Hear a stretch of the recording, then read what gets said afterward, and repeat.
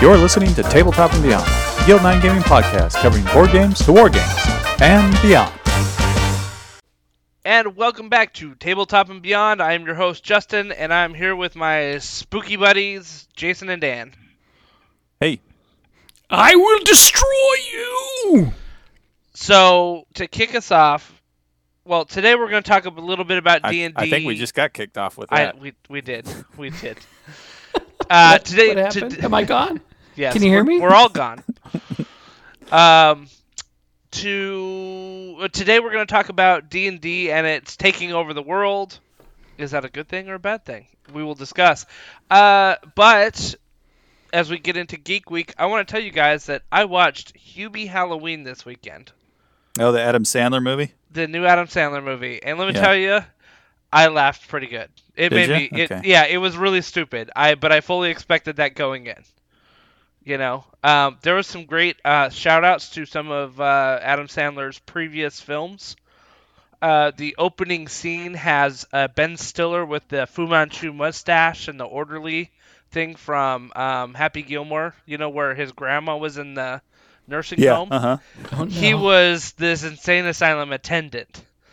And he comes in, he's like, "Oh, hey, I brought your food for you, and if you don't eat it," you know, I mean, like, it was like the same Right. voice and everything. It was hilarious. Like, I died laughing because there's another part where some kids like, you know, hassle him, and then you hear him as they ride off, like, go, "A Doyle rules," you know, from Billy Madison. It was fantastic. So there's some great little shout outs in there. Overall, it's a pretty stupid movie, but I thought it was funny. There's some great, there's some great funny people in there. You got, Rob Schneider and Adam Sandler, of course. You've got, dude, I'm just blanking on names right It's now. the Holy chick cow. Just from check Modern IMDb, Family. folks. Yeah, the chick from- it's all good. Yeah, blonde- the chick from the yeah. mom, yeah. Claire, What's his name? whatever. Kevin James is in it. Is Spade in it? Spade is not in it, but you've got but Spade has been in a lot of his recent ones, I guess. Yeah. But you also had Tim Meadows and Maya Rudolph. You had I love Tim Meadows. He's so you had good. a lot of great people in there. They were pretty funny. So All right. Hubie Halloween, thumbs up. Stupid thumbs fun. up. Yeah, stupid fun. Realize when you're going into it, like, it's stupid. So I'm Yeah. so behind on my stupid fun movie watching because I didn't watch Bill and Ted. So I'm way behind you in the stupidity of your movie watching. well, there you go. I will say this: my 11-year-old thought it was hilarious.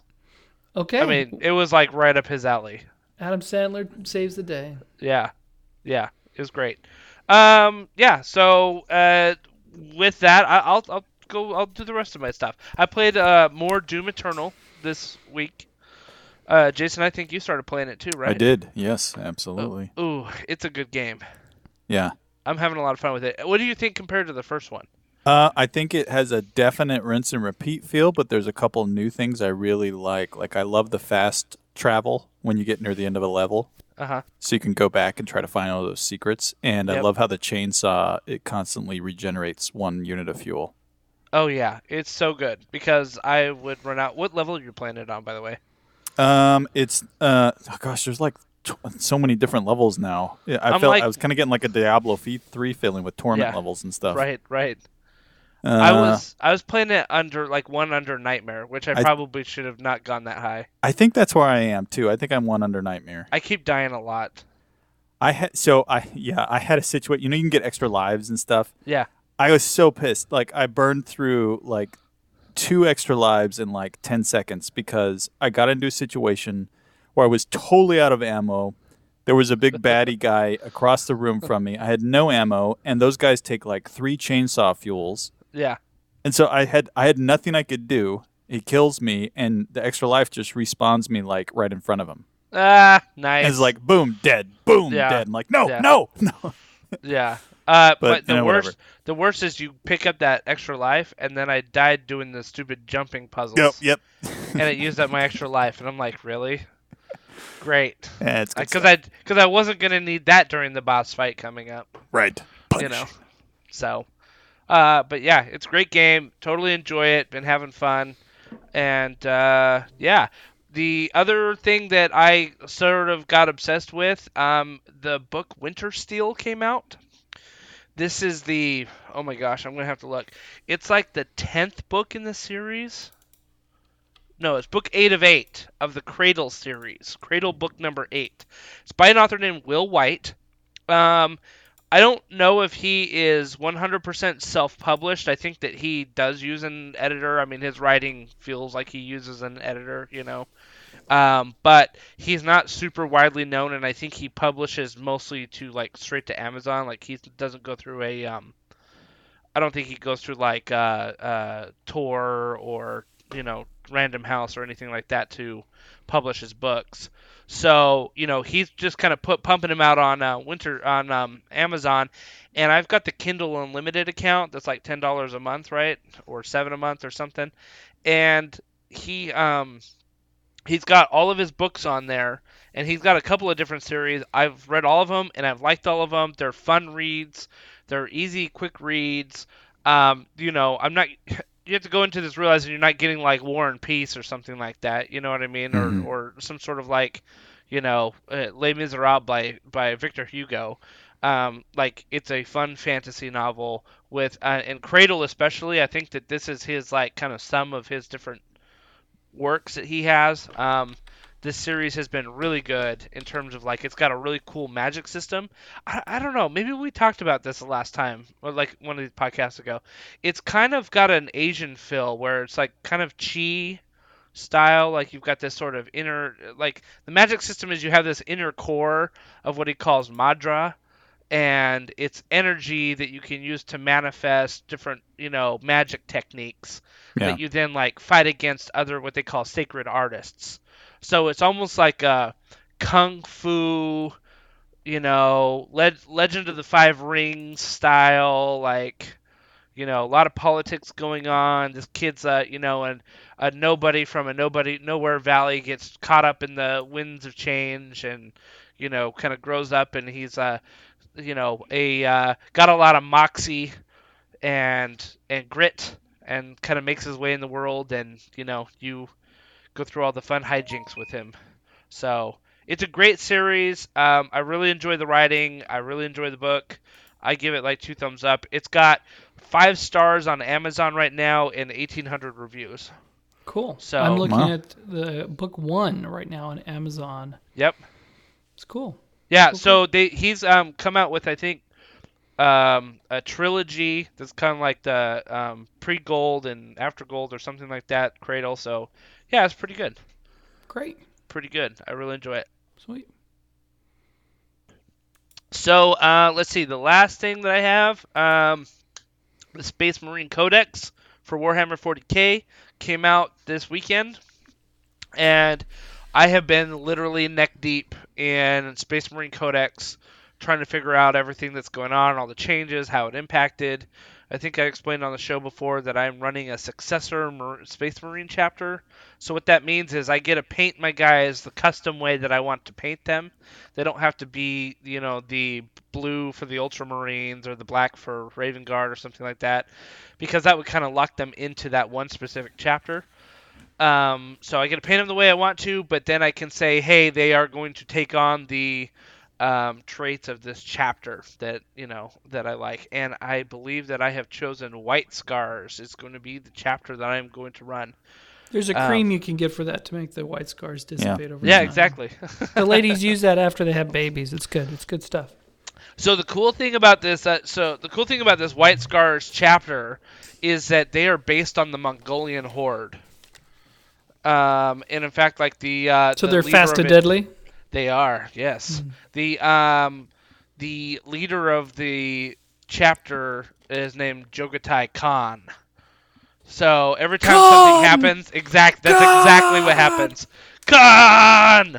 Every time something happens with him. So it's fantastic. There's some crossover there.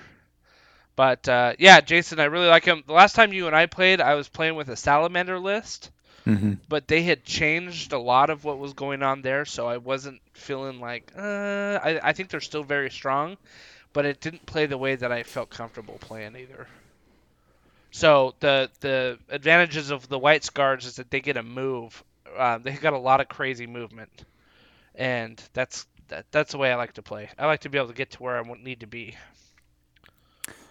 Yeah, you gotta just play something that feels natural to you. If you keep trying to play an army just to try to be the winning guy on the table, but it just doesn't feel natural, you're just not gonna enjoy the game.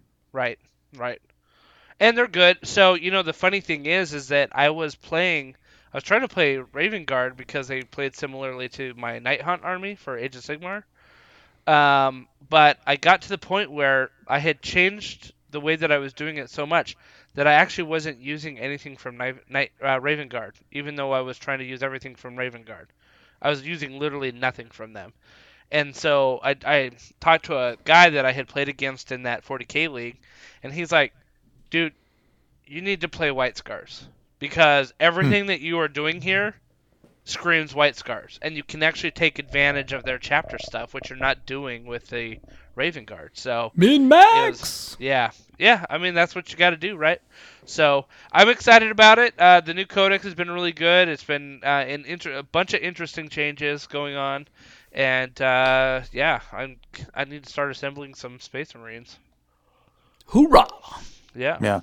That'd be a good topic for a podcast once, was the effects of min-maxing in multiplayer competitive games. Yeah. Is it have a positive effect? Like, is it, culturally and socially yes, it does. Healthy for the game? Know who would be a good person for that topic maybe is Matt Barker. Oh, yeah. Mm-hmm. Right? Because that dude is a great list builder. Yeah. I just put it on our open possible topics document. Yeah. I put it at the top. Maybe I'll drop it in one of the. So that was kind of my week. Had some busy personal stuff going on, but still managed to fit in some Geek Week stuff. Good for you. Yeah, pretty happy.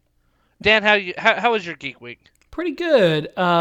Star Trek Lower Decks finished up, which is the second animated Star Trek series, but the first comedy series. It's kind of like Star Trek Next Generation plus Rick and Morty plus Family Guy, because they're constantly referencing other types of Star Trek. If you really like Galaxy Quest and you like the genre making fun of itself, it works really great for that. And if you're a Star Trek fan and you have 2 or 3 series under your belt, there's something for you. It's a great show. If you're not a Star Trek fan, if it's never really gelled with you, there's other. I would say look elsewhere, but I like it. I laughed out loud. I love all the callbacks and all of the Easter eggs. It's just it is a love letter to fans, because you can't really go 5 seconds without an Easter egg. So I dig it. So enjoy. And they just finished season 1, so the whole season is available on CBS All Access. Cool. Yeah. I GM'd my Edge of the Empire campaign, which is going great. We're squeezing in an extra session, even though we did one on Friday. We'll be doing another one 1 week later, which we almost never do because certain people will be out of town in my house. Nice. But I did spill the beans that I was using Dungeon Discoveries to come up with these stories, because I had a player get really mad because I had a bounty Corey have some very heavy weapons, and she's like, "Why are you using this against lower level characters?" I was like, "Well, I drew it randomly, and here you go. This is the system I'm using." Everybody in the group thought it was great, even her. So I had to remind her that everybody remembers the times where you almost die, or you do die, and nobody remembers the times when you succeed. That's right. So, and then that led to, I was like, yeah, well, I talked about it on our podcast. And they're like, wait, you're podcasting again? Nice. So I had to spill the beans on the podcast. I'm like, I don't think I've talked about you guys as a group much. I don't think I have. I'm pretty sure I haven't.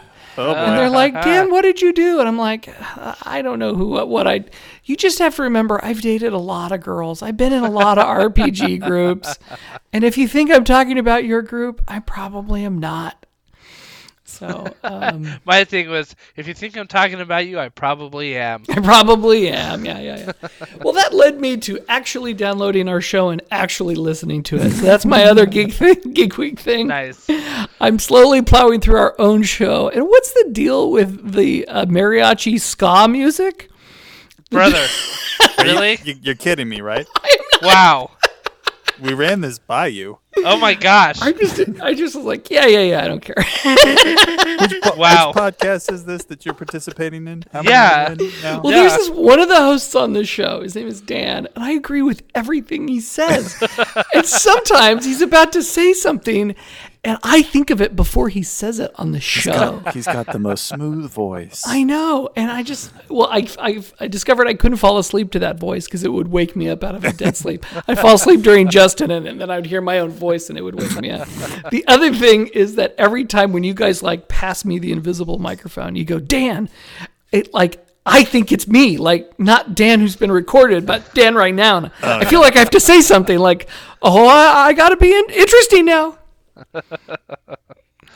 Awesome. But I've taken the week off of work, and I'm hoping to finish 98% of my table this week. And in my ears, I will be catching up on every stinking episode of this wonderful podcast. Nice. I like to hear that. So I'll be thinking about gaming while building a game table.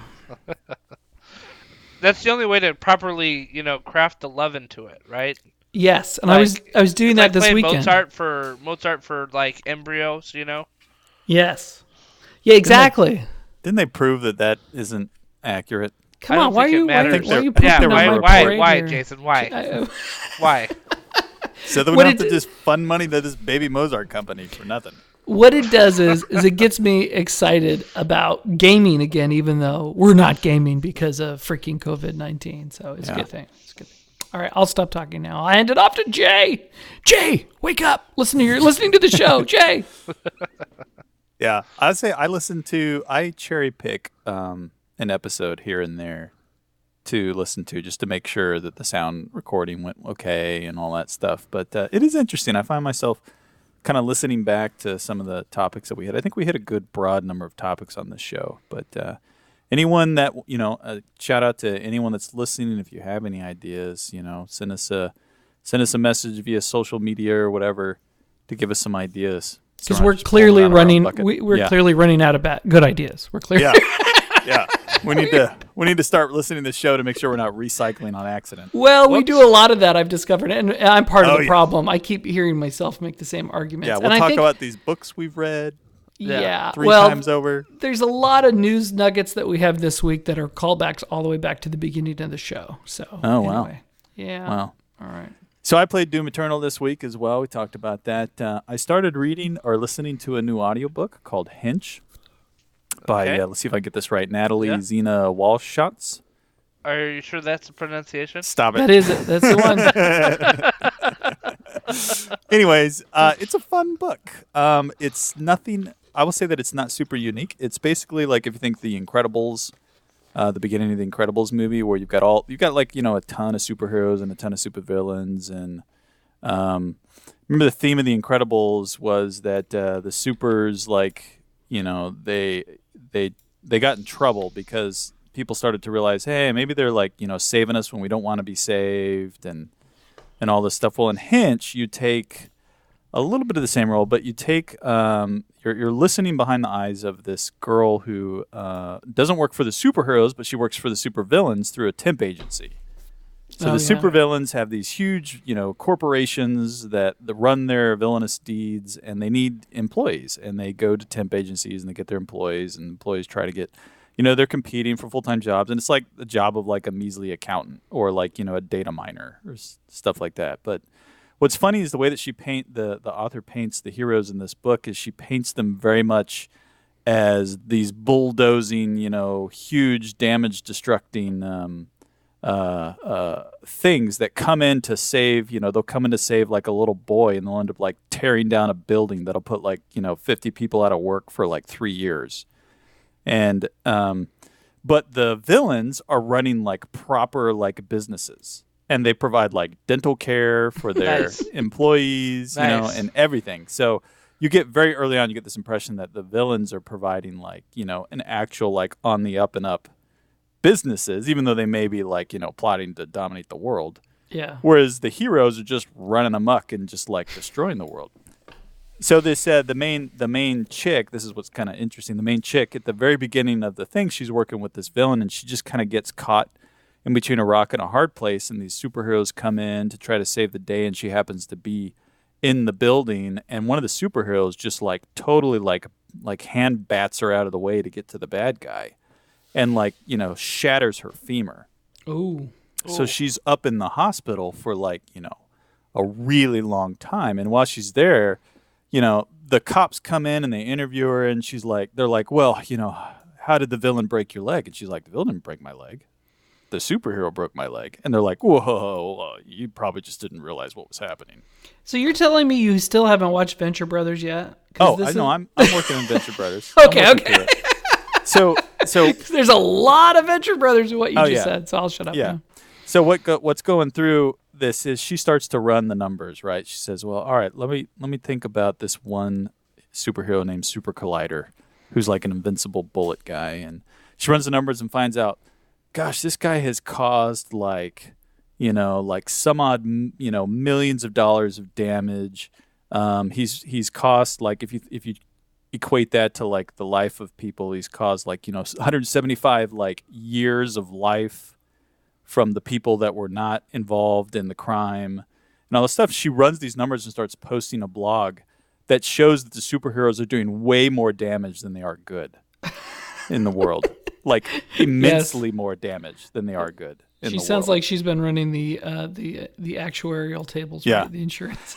So that's kind of the premise behind the book. It's like, if you ever want to read something where you want to root for the bad guy and the bad guy's actually legit, this is that kind of book. It's a straightforward book. There's nothing special about it. The writing's so. It's interesting.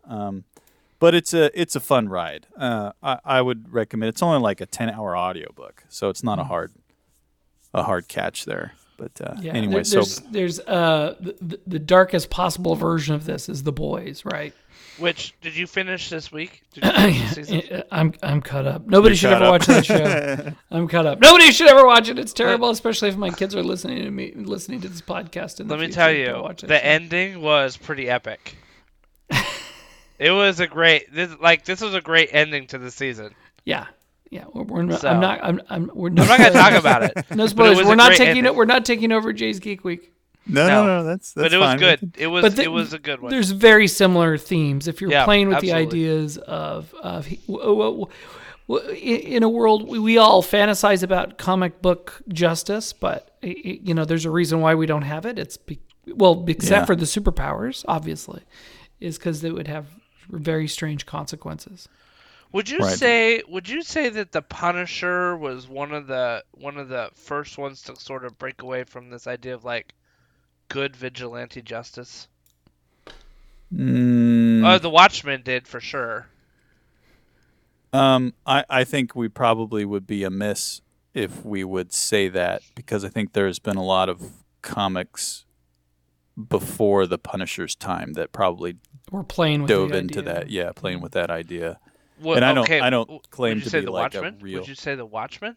Because that was a big one in 1984. That was like anti-hero heroes. Yeah. But when did the Punisher predates the Watchmen, doesn't he? I don't think so. Watchmen was 1985. Well, I mean, anyway. Anytime you factor in kind of this cynical outlook, it has its own interesting storytelling hooks. I mean, it's really Punisher's first appearance was 1974. C74. Oh wow, he predates them. I thought he was. And the in Watchmen 70s. was 1988, 1987. Somewhere around the mid early 80s. There's this great bit in Venture Brothers where Captain Sunshine, who's the superhero analog, and Batman analog, because he always has a boy wonder, right? And he tries to drop off the Monarch, who's the main bad guy in the main villain in the whole series. He tries to just drop him off in the yard of the prison, like Superman did in like Superman 2. And the Monarch walks out. He's like, Captain Sunshine has never heard of due process. Yeah. That's awesome. Yeah, so I guess I would say that, you know, I would absolutely not feel qualified to state when the first of something like this showed up in the comic book world. I know Wolverine is another one that might be able to fit that kind of a bill. Yeah. And he's in the 1970s as well, was when he kind of showed up. I think there's a lot a lot that could be kind of shown that the Hulk would be a good example too. I mean, the dude who loses control and can cause just devastation Yeah. at times. But it's something that's definitely been touched on for a long time. This book just kind of takes a fun approach. It's a modernized version too, like so she uses, and there's all sorts of references to like modern social media platforms like Twitter and that kind of stuff that she uses to build her social network. Yeah. So it's an interesting read. The last thing that I did this week was there's a application called iVRY.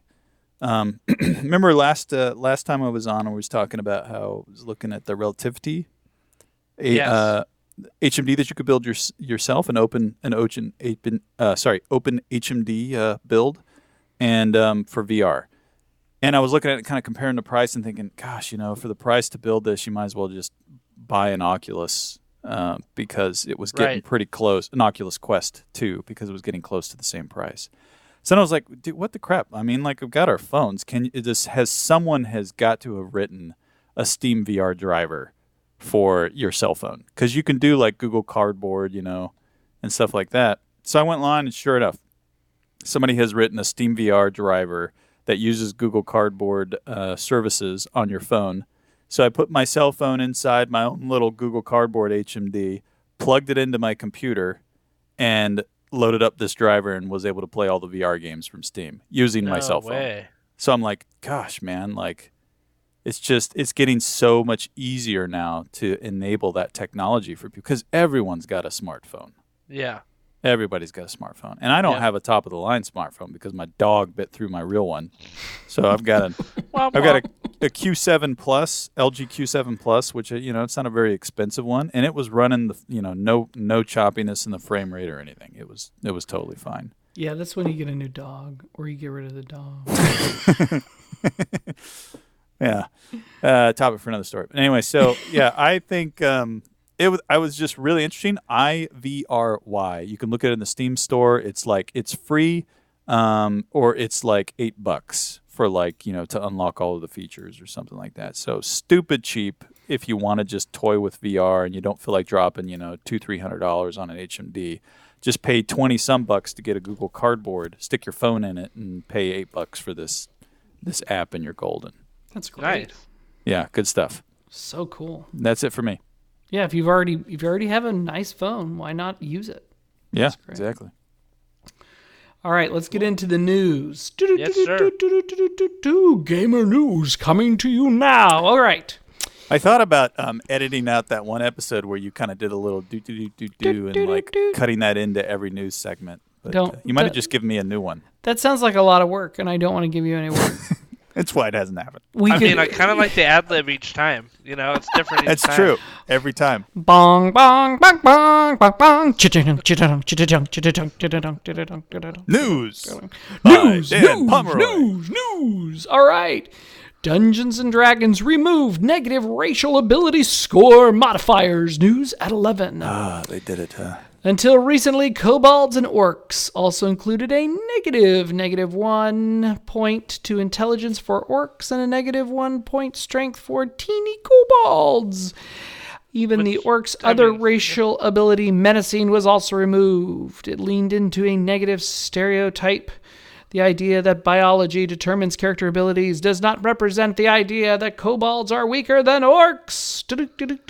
So, long story short. Okay. Now I'm trying to think of how I feel about this. Now you can have a level 20 strength kobold and a 20 intelligence. That doesn't make any sense. I'm sorry. Like I understand from like maybe an intelligence or charisma. We just lost 6 listeners. Stop it. Yeah. You love this. I'm not going to. They're dropping. I'm seeing them now. Oh man. The idea of strength is we don't have the luxury for you to have an opinion on this story. Dude, you know what? The kobold, level 20 strength kobold is like that jacked kangaroo picture. You know what I'm talking about? Why not? Why Because not? they're like 3 feet tall. They can't be as strong as like a giant orc. Well, it's all relative, man. I mean, an Well, ant, that's the an problem. ant can lift its, 100 times his own weight. Maybe Yeah, he's but got his own ant weight is like a sinews. gram. I know, dude. I'm just the newsman here. You I guys can know, beat this I one know. around, but it is an optional rule set in the upcoming Terra's. Oop, I even forgot the book that it's coming out in pretty soon. I'll have to pull that up real quick. Anyway, Are we going to get to the point to where it's like those other like games where it's like pick your race? By the way, your race doesn't matter at all in the mechanics of the game. Right. Just pick your race. There we just go. figure it. Yeah. Yeah. Well, come on. I mean, if we'll get into this in the main topic. How about that? Okay. All right. Yeah. Because I think there's a lot of conversation here, but then we don't have to do a podcast anymore. We Let's could just talk about this for 45 minutes right now. Let's just talk. It'll just be us three talking to each other and putting it on the internet with no one listening. All right. This harkens back to some of our earlier episodes. We've been talking about Baldur's Gate 3, but after a long wait and a week's delay, Baldur's Gate 3 is now available on Steam for PC and Mac and Google Stadia. It's important to note that the game is in early access, meaning it's basically a beta version of the game, so expect bugs. Did you see some of the reviews coming out for it though? No, They were not good. not good. Ooh. No, like some of the people out there were like, "This is the most boring thing I've ever played." Ooh. Womp, Yeah, womp. and it wasn't even like, "Oh my gosh, it's so buggy." Like that was to be expected, and stuff. They're just like, I have zero like feelings about any of the characters I'm playing. Yeah, it's all in the writing, man. RPGs are hard yeah. to write. Yeah. Yeah. I mean, Especially when you can create like so many different characters, and you know what I mean. Yeah. So. Yeah. Why do you think Mass Effect went for so many sequels? The writing was rock solid, and some of those just have marvelous writing. Okay, so this is good news for a couple of people on this podcast. The 2020 Origins Award winners have been announced, and and the winner for Best Role-Playing Game was Teens in Space.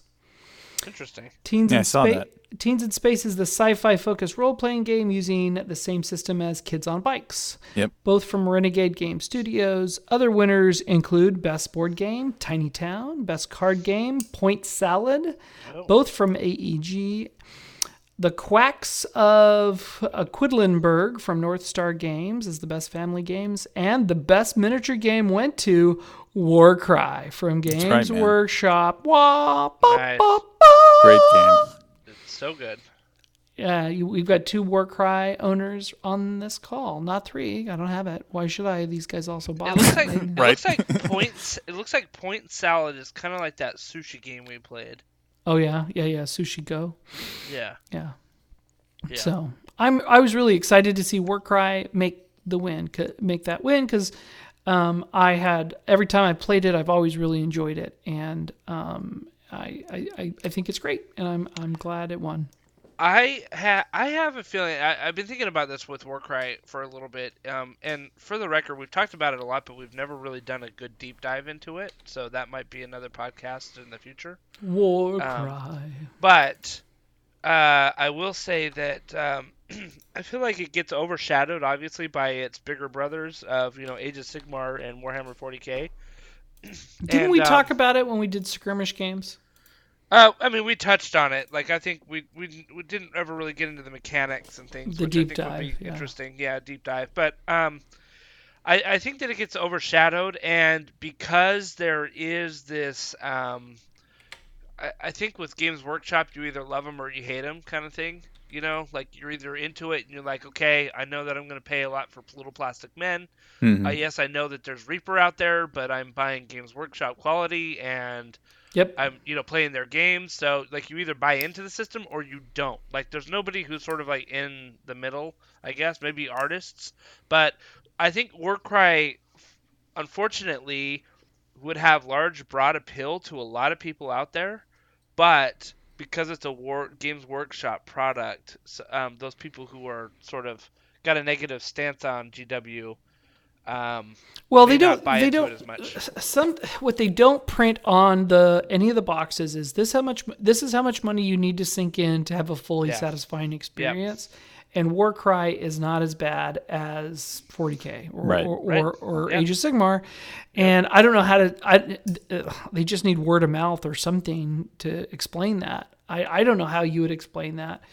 I mean, let's say I got on a Warcry kick and wanted to go buy the core box. And that's all I wanted. And I wanted those 2 sets of units, and I wanted to paint them and call it a standalone 2-player game. What am I looking at? 120 to 150.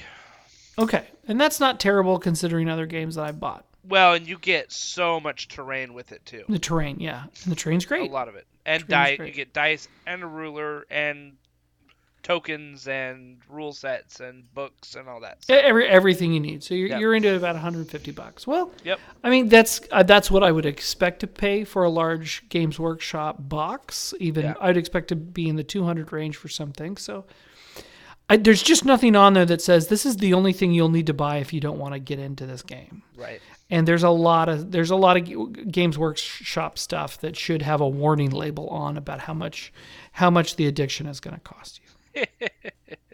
The problem is it's limitless.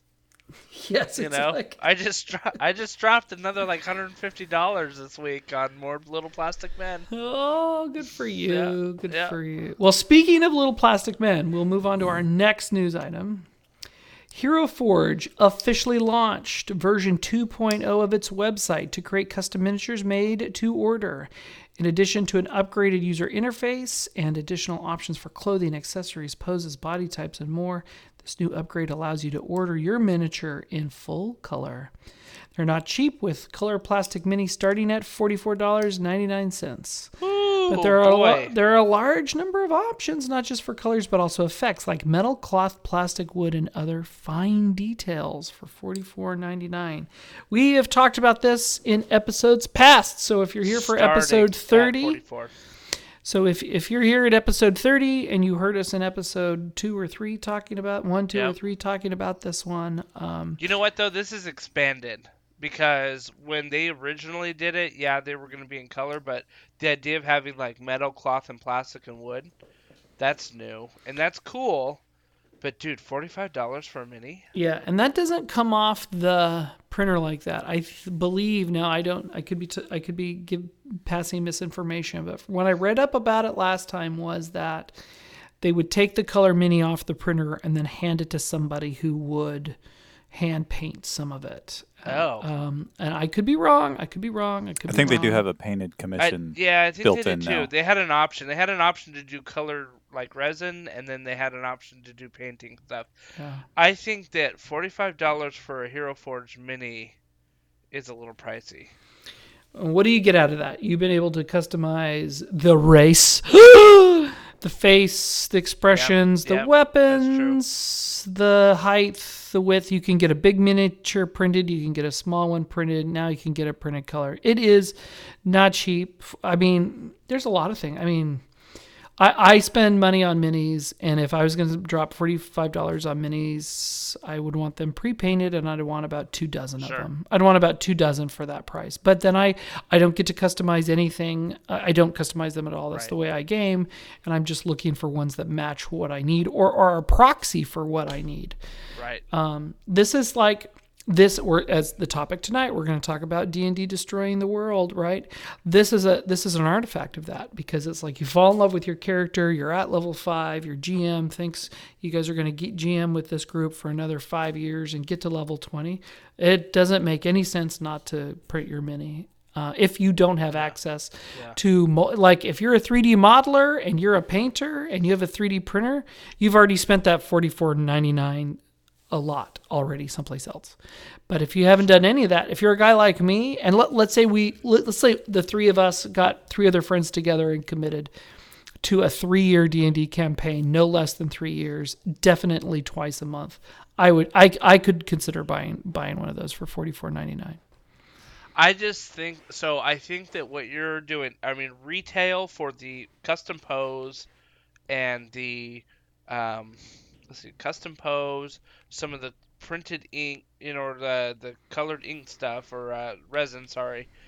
I think that's like $20, isn't it? That they printed out for you? just that, not Yeah. painted. Yeah, unpainted. So yeah. you're paying $25 for someone to paint it for you, which. Now, let's say I don't. This is Dan today. I don't know how to go commission a mini painting. I don't know. I wouldn't know who to call. I wouldn't know. Right. I wouldn't know where to poke around on Craigslist or Etsy or wherever to get that thing done. I don't know how to walk into the seedy side streets of gaming to ask for somebody to turn a painting trick for me. I literally have no idea. But would I hand them $45 plus shipping? Yeah, I would be a coin toss. But I would have to like be a guarantee that I would be playing that character for 3 years. And listen, for the record, I would say the standard calculation for a painting commission is usually 100% of retail. Ah, there you go. So like if you buy a $4 mini, expect to pay $4 to $6 to get it painted. You know what I mean? Because it's usually it's a small D&D mini that I could do. Like I could paint a tabletop plus standard in one evening on one miniature. Right.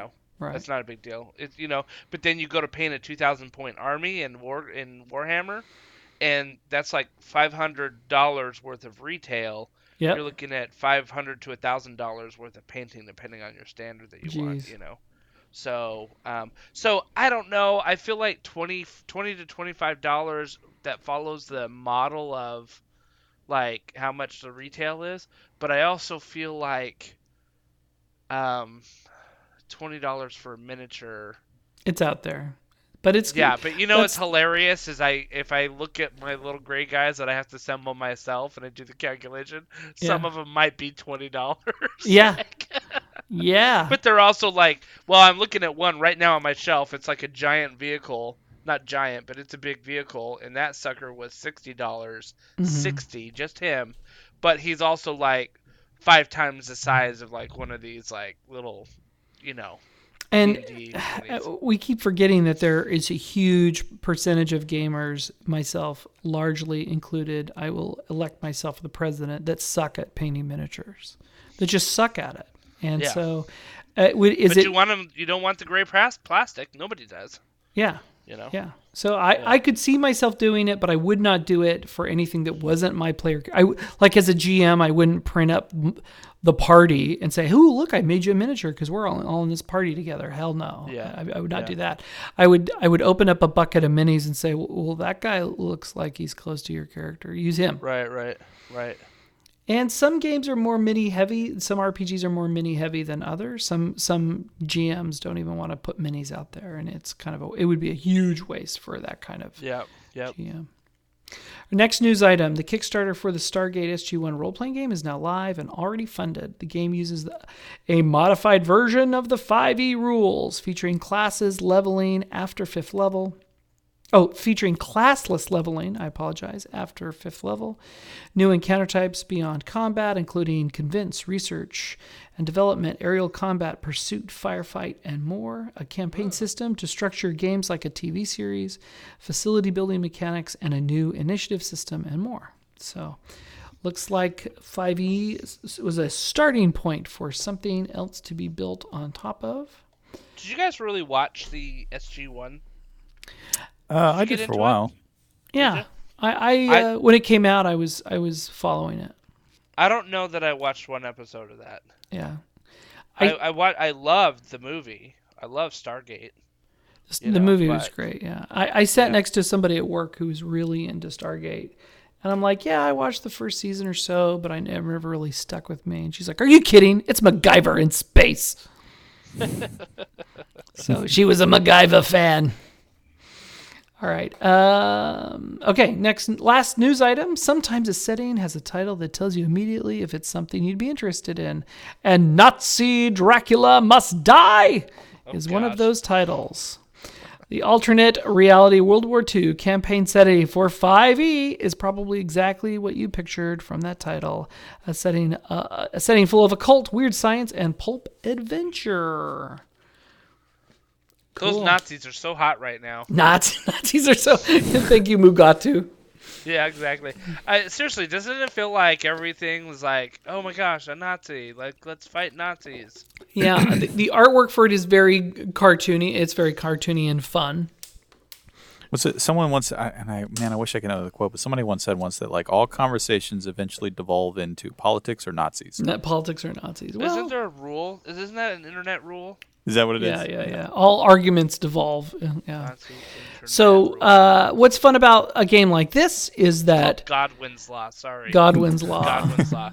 And it's an internet adage asserting that as online discussion grows longer, the probability of a comparison involving Nazis or Hitler approaches 1. There you go. There you go.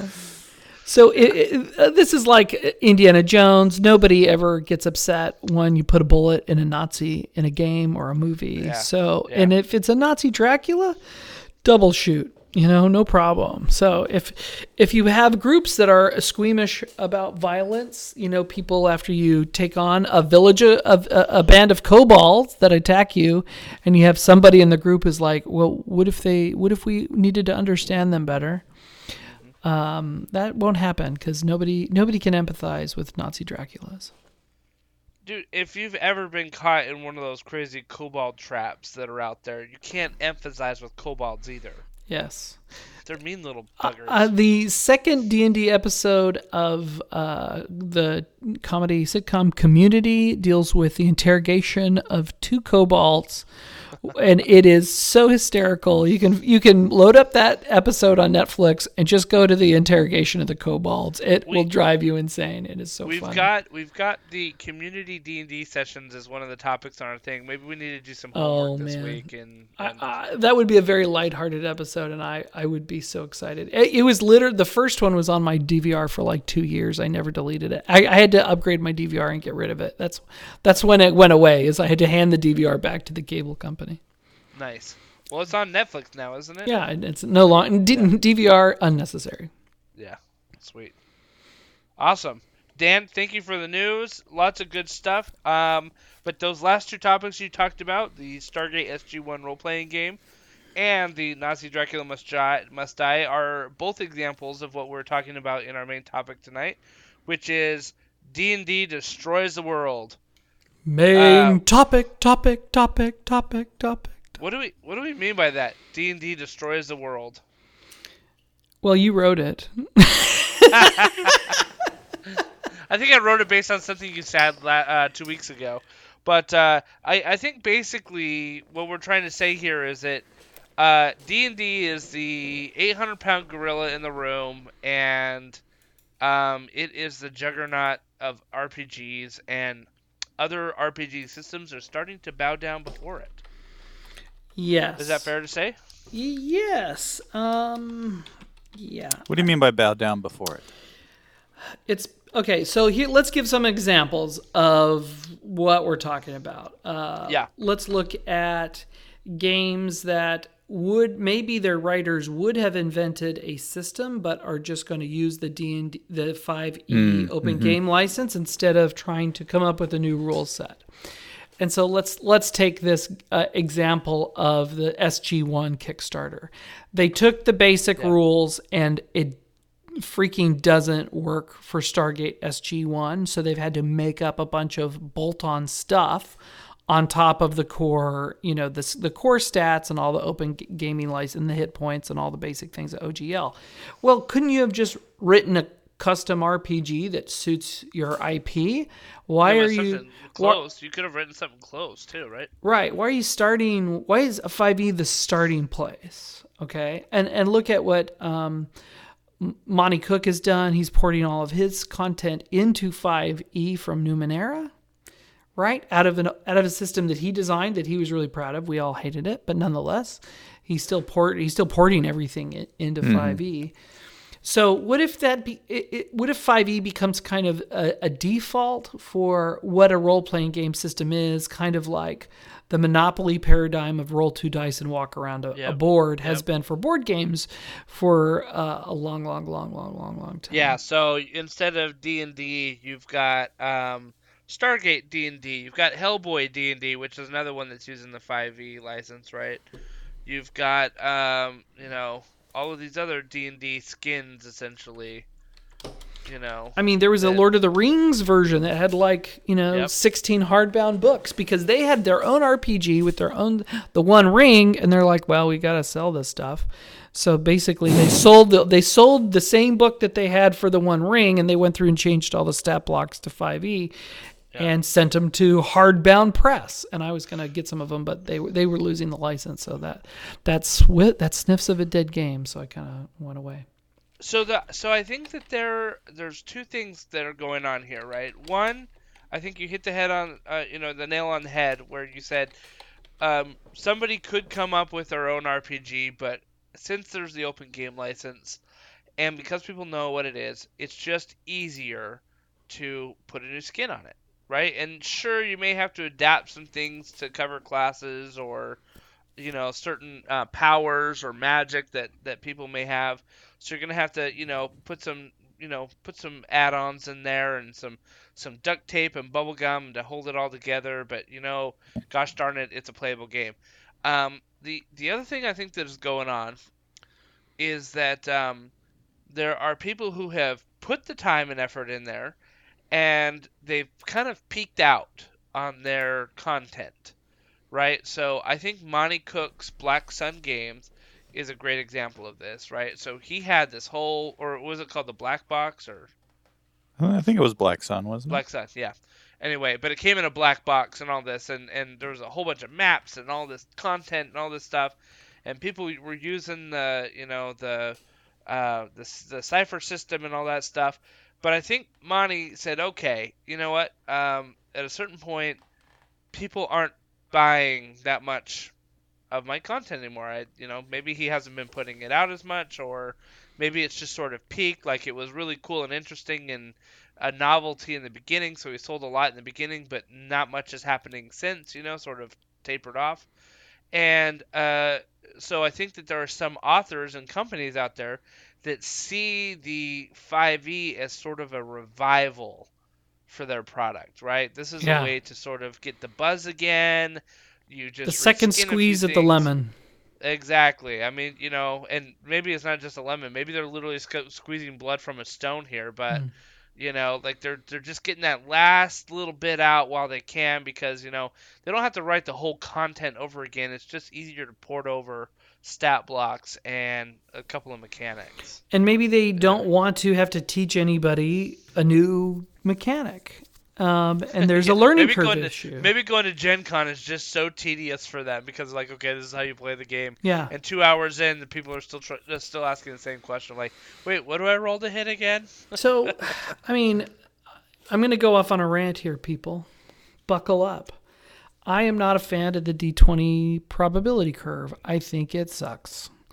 I think it's just a proxy for a D100, and a D100 is just a golf ball, and a D20 is basically the same thing. It just drives me crazy that the pendulum can swing so widely with D20 rolls. And so the game used to be about overcoming that. You get as many +2s, +3s built up, so you could compensate for that variance in the D20 roll. I just don't like those curves. I find that 2d6 is more interesting than 1d20, quite frankly. It's like, oh, you got a 20, that's a critical, but only in a combat check, and oh, you got a 1, and that's a what do you call that in D&D? Would you get a 1? Critical fail, but not on a skill check. And It just seems it's really, really, really dull, and it feels arbitrary. And one of the problems is sometimes you wait so long to roll that D20 and it fails on you. It feels crappy to get a low roll on a D20. Yeah. In a way that it doesn't feel crappy maybe in other systems. I do like systems where you have to pick up handfuls of dice. That's how I started role playing. I never started with the D20 system. I started with the D6 system, and how good you were was how many D6s you got to put in your hand. And that was a fun probability curve. You could say, okay, well, I know I'm going to get some 1s, but I'm going to get some 6s and a lot of yada, yada, yada. So I am not a fan of everybody just using 5e for everything, because I think it's lazy math, in my opinion, and that's just my opinion. And I want to see other mechanics come into play. I tend to agree with you on that. having played so many different systems over the year, and I'm very much, whenever I talk with people, I'm very much not an opponent of 5e, but maybe a proponent of other systems. I was just recently at a dinner when I was out on travel. Was at a dinner with some people that we were traveling with that I'd not met before, and you kind of pay attention to how things are going in the conversation. And I brought up the hey, I'm building a table in my basement, and they're kind of gauging their interest. And then I say, yeah, I'm building it so that it can have game nights and stuff. And then they peeked up, and then that helped me kind of lead into eventually finding out that they play role-playing games. There you go. Say, okay, I'm at a work event, and I found an opportunity to talk about this. Yay. So, but come to find out, these guys, they've been playing Dungeons and Dragons for about 5 or 6 years since they were in college. And they were like, yeah, do you play Dungeons and Dragons? I was like, well, I used to here and there, but I play a lot of other systems. And then for about an hour at dinner, we were able to talk about all these different systems that exist. And these guys were kind of like, this is really interesting, And it's talking about there's different mechanics versus just rolling a d20. We talked about the story dice. Yeah. Very interesting how you can succeed with threat and stuff like that. And, the different initiatives that are in the different just all the different mechanics. Yeah. And I think it's, I always have these conversations with people. I say, I like Dungeons and Dragons. I've always liked Dungeons and Dragons. But I really like trying new things to see the creativity that our industry has in it. Yeah. And even if I'm only going to do a one shot, I'm going to play this once just to try it and experience it. Gives me some more experience to have a good time when I come to the table to play Dungeons and Dragons again later. Yeah. And I felt like it was a success. I said, hey, next time you guys see a convention, when all this COVID stuff is kind of hopefully gotten past us, check it out. Go to a convention and try it. Force yourself to try a new system and see if you like it. And then, you'll know. Yeah. And I'm with you, Dan. I think that it's getting a little old just rolling the D20 and adding a stat to it. Yeah. And, it's nice to see some of these new things. The story dice, in my mind, are some of the best innovation that has come to role-playing games in a long time. To be able to roll and to kind of give the player an opportunity to create their own response to the scenario, regardless of how good or bad the dice roll. It helps people feel like they are engaged, regardless of the outcome of that dice. That's true. So why do you think then? I think you answered part of this. I personally like the D100 games. I think that there's a lot of opportunity for manipulation of different skills. So you're doing something harder, it makes it a harder challenge. But I recognize that that's also just percentile. The D20 is a certain percentile. Like where the D100 might be a scalpel, the D20 is like a machete. Yeah. In terms of the percentile. So I get it, and I think that there's, different systems. That's really not the topic here, but why do you think that the D20 system that 5e has really cultivated, and I'm not saying that it started it definitely didn't, but it has really cultivated it with RPGers, like, why is it so, why is it so pervasive? It just becomes the default, and I don't like. This is one default setting. First of all, I object to the idea that there should be a default setting for role-playing games. Yes, D&D is the big gateway drug, and everybody starts at first, and I didn't, so I don't see why everybody has to, right? Yeah. And I've introduced role-playing games to people that got into D&D later, and that's fine too, right? D&D was probably my third or fourth role-playing game. I played Star Wars first, and then Earth Dawn. Oh, yes. You want to tell? Let me tell you. I thought the scenarios that Jay did with us with Earth Dawn were interesting. Yeah. But man, that system. Anyway, there are worse things than D&D 5e. 5e is perfectly playable and fun, and I had a lot of fun with D&D 5e. It is very fun. I'm not saying it's not 5e, and I'm not saying I won't play it. In fact, I was trying to get our group to get excited about doing the Lord of the Rings 5e, because that's an IP I know the lore on. I'm like an idiot in Forgotten Realms. I've never read a single book, but I know other people in our group have. So I'm like, hey, what if we did Lord of the Rings style? Wouldn't that be good? No, it didn't take, but I was interested. So I am interested in trying that. I just think so. We're going through the cons now. We'll talk about the pros of D&D destroying the world. So that we're being really conscious about being negative at this point in the show. Right. Yeah. Well, I mean, systems are one thing. Fantasy is another thing. Here's the other thing. It also defaults role-playing games in the fantasy. You start with the fantasy genre, right? That's where everyone starts. You start with a D20 system with a fantasy genre, which is the same thing as trying out Pathfinder first or second. It's the same thing as trying 50 other games. It's kind of done everywhere. It's kind of everywhere. And that's kind of, I push back on it just because I find it pedestrian on its surface. So let's say when we play D&D at Gen Con, we knew we were going to play for 1 hour or 2 hours, and it was going to be a random GM with random 6 or 8 of us descending on a table and either making that DM's night or ruining their night with our ridiculousness. And that's kind of how we just jumped into the pool and decided to take over the pool like a bunch of hooligans. And I loved every single time we've done that. I really enjoy that. So, and it wasn't the first or last time we do that. So you can't really do that with other systems.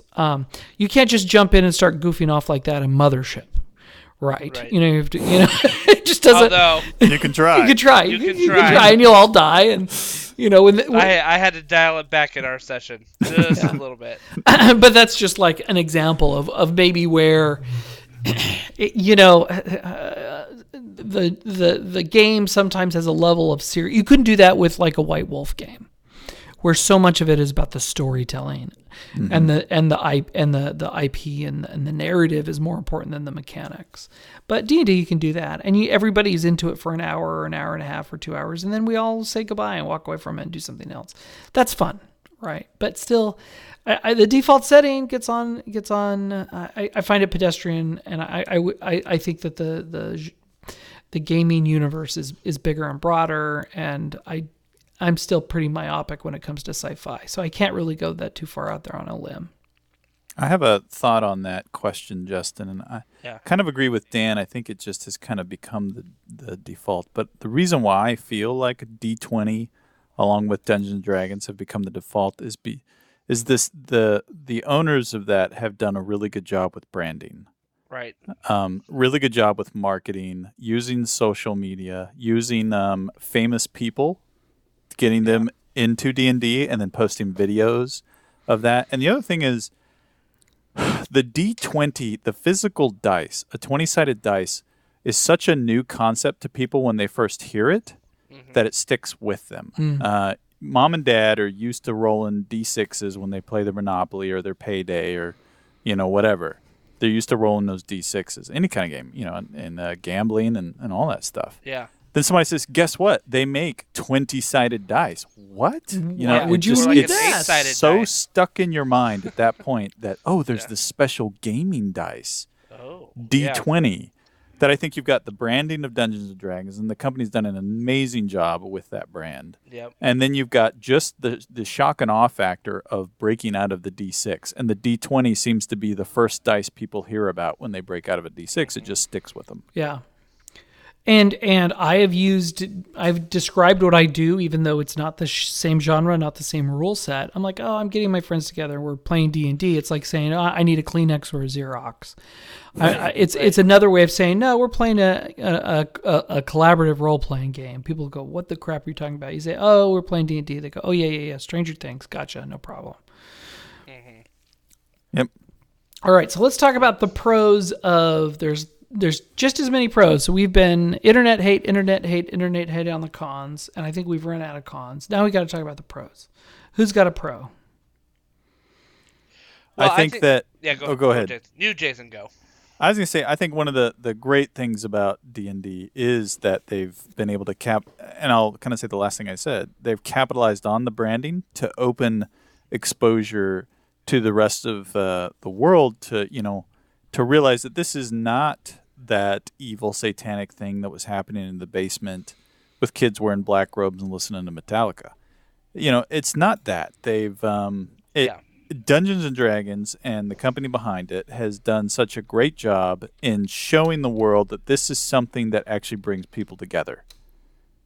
And Yeah. I think that the powerhouse behind it is enabling people to get into this industry. Which whenever people come in, they also bring the money in, which they'll bring their money in to some degree, which helps to feed and fuel the economy associated with it, so that you can get a lot more indie and other things that pop up. Yeah, it is a extremely satisfying experience to do a great night of role playing. It can be, and I know there's a lot of tabletop board game players that I know, and they're chasing kind of a different high than a role playing game high is. But it is possible to open somebody up to a role playing game high where they're like, oh, and this doesn't have to end. You can come back with this character, and the story doesn't have to end, and we can keep going, and you can change by the story, and you can change the story. That's mind-blowing to new players. They're like, this is crazy. I could never imagine a world where, the game continues for, you can count the length of a game in years. Yeah, unless you're playing Mothership. No, he's not coming back. He's got to be There's no way he's coming back from that. No. Here's another character. Yep. Yeah, I was gonna say that one of the pros is that you have a universal base to work off of, right? And so if you have been playing D&D for 5 years, and it's funny because this is one of the cons that I was saying, is that the authors of some of these other systems are reskinning their IPs to 5e, so that maybe they're doing it because they need some money, or they're trying to get more exposure. But by doing that, you're also saying, hey, look, you, me, same, we can come together on this, and you get to play a brand new world, but using all the rules that you know. Yeah. So now you can be sci-fi, you can be in space, you Yeah. could be in the Wild West, you can be in feudal Japan, like you could be, this is like Westworld style stuff, you know what I mean? Like there's all these different worlds that you could do, and it uses the exact same rules that you know and love. You don't have to go out and learn a whole new thing, or your GM doesn't either. And so now you can just have a different experience. You've been playing, Forgotten Realms for 5 years. Let's do feudal Japan next. Right. Fun. Yeah. So, and you don't have to invest that much more other than trying to speak Japanese, maybe. We started with fantasy. We started with, Lord of the Rings type fantasy, elves, orcs, etc. But we're growing beyond that. And it does open the door up to lots of different things. And, and hopefully the third system that they try is not, it has a different math, a different paradigm for determining variance, right? Well, let me ask you this. Do you think that somebody might play, like, let's just say this. Somebody might pick up a Monty Cook game, and they're like, this is fun. I love Numenera, but this just doesn't feel like it works 100% right. You know what I mean? Bail out like, a system that sucks. Yeah, or I mean, I don't know. Like, I'm we just did. saying, We like, talked about that with Shadowrun. We are such Yeah. a Numenera hate podcast. Somebody's gonna. Monty Cook We is just gonna. lost another one. Monty Cook is gonna come kill us, man. He's gonna come kill us in our sleep. No, It's just the mechanics we struggle with. The game should stand on its own. Like we threw a lot of shade at Shadowrun, going, "Oh, we love this IP. It's so great. That's why we played the IP in another rule set that we like better." Yeah. That's true. And people are always doing mods to 5e for their favorite thing. It's like it's not even, it's happening by itself, whether or not the company's making stuff or the Kickstarters are making a hardbound book. People will homebrew all of their Marvel, like a Marvel adventure. Exactly. Where you're like Agents of S.H.I.E.L.D. or something like that. And so I mean, people are homebrewing this stuff naturally anyway, without like it actually being done for money. But it just makes me wonder if like somebody, if it would work in reverse, like you try an IP in 5e and you're like, this feels like it's just not in the right skin here, and let me go look and see how this is supposed to be played. Oh, this is a Rogue Trader game. Oh, this is a D100. What's this system? Interesting. And then you play it and you're like, oh, I see now. Because let's use Rogue Trader as an example. Could Rogue Trader be a 5e skin? Absolutely. Yeah. You Yeah. could do it. Yeah. Would it work as well? I don't know. I don't know.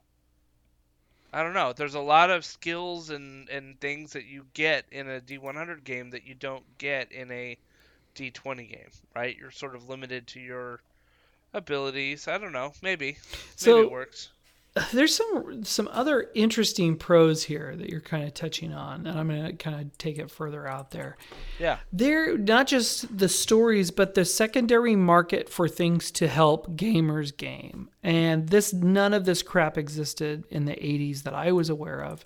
I'm talking about custom dice, custom leather dice roller trays. Like, for instance, I'm going to call out a great company that I bought stuff from, Easy Roller Dice Company, easyrollerdice.com. They had a booth set up at a Catacon, and I loved their stuff. It was gorgeous. Yeah, it was really cool. They had beautiful dice. They had metal dice. They had leather dice trays. And I was like, I thought I had a nice dice tray until I looked at their dice trays and went, wow, my dice tray sucks compared to these guys. And of course, you spend a lot of money. It all becomes very artisanal, but there's all this aftermarket stuff that's built on, the standard 9 dice paradigm with the 4, the 6, the 8, going up, right? There's people have the ability to make money in an aftermarket way without taking money away from Wizards of the Coast, because they're never going to make a really lovely leather dice tray. But Easy Rider Dice Company will, and good for them, right? And the nice notebooks you can get. And I see these all the time with everybody trying to reinvent the character notebook. Like, you can get a Moleskin, I don't even know how to pronounce that right, Moleskin notebook that already has the character sheet built into it and has chapter sections for you to write about your character. And there's sections for you to reference, your particular class, and just fall in love with the hobby in that way. And I think that is awesome, because I'm not even playing in a 5e campaign, and I see this stuff advertised at me in Facebook. I go, man, I really wish I would have had that for my last Warlock. That would have been great. I could have really got a lot of use out of that. So let's not just talk about, now let's talk about game tables, RPG tables for money. There's companies that exist to sell game tables. That did not exist. A game table was a pool table or a bumper pool table in my day. Right. Or a circle card, fold up card table. Yes. That you'd be playing bridge with your friends. Right. That's what a game table was. And so I think D&D being such a central kind of market, all these companies can pay their mortgages and their rent and stuff like that, and build things for an infinite number of interests for gamers. And they can benefit from it, and the gamers can benefit from it, and then the hobby benefits from it, and Wizards of the Coast can benefit from it too, through that inertia. So I really like that part of D&D taking over the world, actually. Yeah, I mean, it's definitely caused a more mainstream aspect of it. Listen, I think another pro, so this is going to come with a little bit of a con too that we sort of touched on, but it's forcing people who would be writing normally their own systems and own content to sort of conform into sort of a mainstream, because that's where the money's at. Well, the good news is that's where the money's at. Yeah, there is money. That is a pro. Yeah. There is money there, right? Yeah. And so we saw things like other publishers, like Rob Schwab, for example. He's been working on a lot of his main projects, which is Shadow the Demon Lord, The Weird Wizard, Punk Apocalyptic. And then he has also been putting out under... do you remember what his name was for the D&D stuff? Was it Black Cat something? Jason? Oh, I don't remember off the top of my head. No. Yeah, but anyway, he yeah. kind of had like his own little quote unquote publishing name that he was putting out D&D 5e content for, and some of it was a little bit of a reskin from Shadow the Demon Lord, but I think that he took a little bit more time into saying like, here's the concept that I had used from Shadow the Demon Lord, and started from the ground up and created a 5e content module for it. Yeah. Right? So he wasn't writing like full-on adventures. They were more like, here's a book of beasts that you can use, or here's a interesting character class that you could do, or here's a setting that might be interesting to play in, that type of thing. And he's a unique case because he's built his own systems. His system was D20, but it had a way of adding D6s to probability, which I thought was great. He also helped write 5th edition.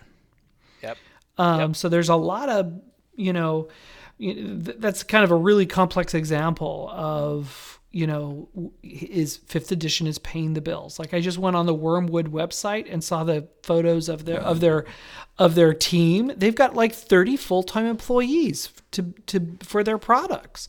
And their products are gorgeous and beautiful. And I think the world of them. I cannot make furniture that nice, but I'm making my own custom furniture to suit my needs. And I can't get that from Wormwood if I wanted to tomorrow. So, anyway, so bully for them. I mean, I can't complain about a genre that's taking off so big that it's spurring a bunch of other great. All of this stuff means D&D will role playing and tabletop role playing will and complicated board games will be around for another generation. That's what that means. It'll be around for another generation. It won't be us being old guys going, remember the day when we could play a role-playing game together? and in this very digital electronic world, why is it that this very analog activity is blowing up? Yeah. I think that's a great point. I mean, it's about the kind of the human connection that we're all sort of craving, which is another existential topic. But I will leave this as kind of one of my final thoughts about, one of the pros of this, which is that I watched my daughter. She had her D&D session with her friends today. I watch more people gaining role-playing game acumen earlier on, and they're much better at it, and I think that my daughter's getting to be a very good role-playing person because she's doing it very regular. She's doing it more often than I am, to be honest with you. She plays once a week at least, So, odd to be a teenager again. Oh, I know exactly. So she's doing her thing, and she's having a great time with it, and she's developing this acumen that she has, and that's going to translate into something when they're a little bit older. They're going to say, you know what, we've been doing D&D for 5 years throughout high school, into college. What's next out there? Yeah. So I think that this is the we've been talking about this as sort of the golden age of RPGs. I think the sun's just rising on the golden age, because I think what's going to happen is it's going to come up, and there's going to be people that have really attuned themselves to say, I'm a good role player. I've been learning the basics on an easy to learn system, and so there's sort of the mechanics of D&D 5e, but there's also the social aspect of role playing, right? Like how do you feed off of each other? How do you interact? And then to be able to take all of that you learn and translate that into a D100 game or narrative dice game or something else, I think that we're going to see an explosion of other RPGs that are out there, and some of them may be like all 5e based, but some of them won't be. Yeah. And I think there's going to be a cascading waterfall effect that we'll see into other systems. And we talked about the creativity factor. That it's unfortunate because if some people are putting time into doing 5e, they may not be putting time into doing their own innovation into this. But you know what? It's going to pay the bills to allow them to do that, I think, eventually. I have two more points I want to say. First of all, how crazy and amazing is it that I live in a world where a 15-year-old teenage girl can run her own D&D group and have that not be weird or strange. Because I remember being a senior in high school, and my role-playing game group, we were all hanging out in my buddy's living room, and we all had our books out, and all of our prom dates were in a car together. They got out of a car, and they came to the front door, and there was this moment when we looked at each other and went, what do we do? Let's hide them. Let's hide them. Let's hide them. And I was the idiot that said, no, we've got to be ourselves around these girls. Big mistake in 1993. Big mistake. They came in and ripped us a new one and then ski-daddled. So that was, true story. I'm friends with all of them on Facebook now. I hope they're listening. The other I hope they're listening too. The other big point, exactly. Well, we probably lost him as soon as we started talking about racial abilities, right? Here's another big point that it just occurred to me that I forgot. One of the reasons why I got into public policy was that it was easy to get into after learning role-playing games. Quite frankly, learning public policy was, if you've gone up the learning curve to get an obscure role-playing book and figure out how it works and understand the rule system and the intricacies, you can pretty much get into, you're ready for law school, basically, is what I'm saying. And I know that's been reductive of people who went to law school and have a JD, but I make my money on the idea of public policy. I make my living in public policy, and I probably wouldn't have approached it in the same way that I did if it wasn't for role-playing games. Oh my gosh, I'm working and I can't believe that my profession and my hobbies are that closely connected, but they are. Do you roll dice to make decisions? I was in charge of a COOP exercise, continuity of operations exercise, and I need a randomizing element, and I didn't want to creep everybody out with dice, so I used I used a card deck, and they loved it. Like, I passed out cards to figure out who was alive and who was dead. I was like, everybody with a spade, you're now dead. You can walk out of the room. And my bosses were so into that. And I just smiled the fact that I played a giant RPG at work. It was so great. That's cool. Yeah, true story. Well, we've beaten this one to death. The horse is now dead. D&D taking over everything. Are we going to say net thumbs up or net thumbs down? I say we just ride the wave and see where it takes us. Yeah. Okay, I'll answer my own question. I'll say net thumbs up. Not perfect, but thumbs up. It's absolutely beneficial to the industry. It's a thumbs up on my side for sure. I'm going to give, since we're doing thumbs, I'm going to give the Emperor from Gladiator wavering thumb. The side thumb. Yeah, the side thumb, looking around, and the cutout before actual decision. Okay. So it's a wavering. It could go south, is what you're saying. And on that note, which means he's going to be right no matter what happens. Be like, yeah. He had such foresight, that Justin. Such foresight. Yeah, no decision is a decision. Well, this has been lovely. Yep.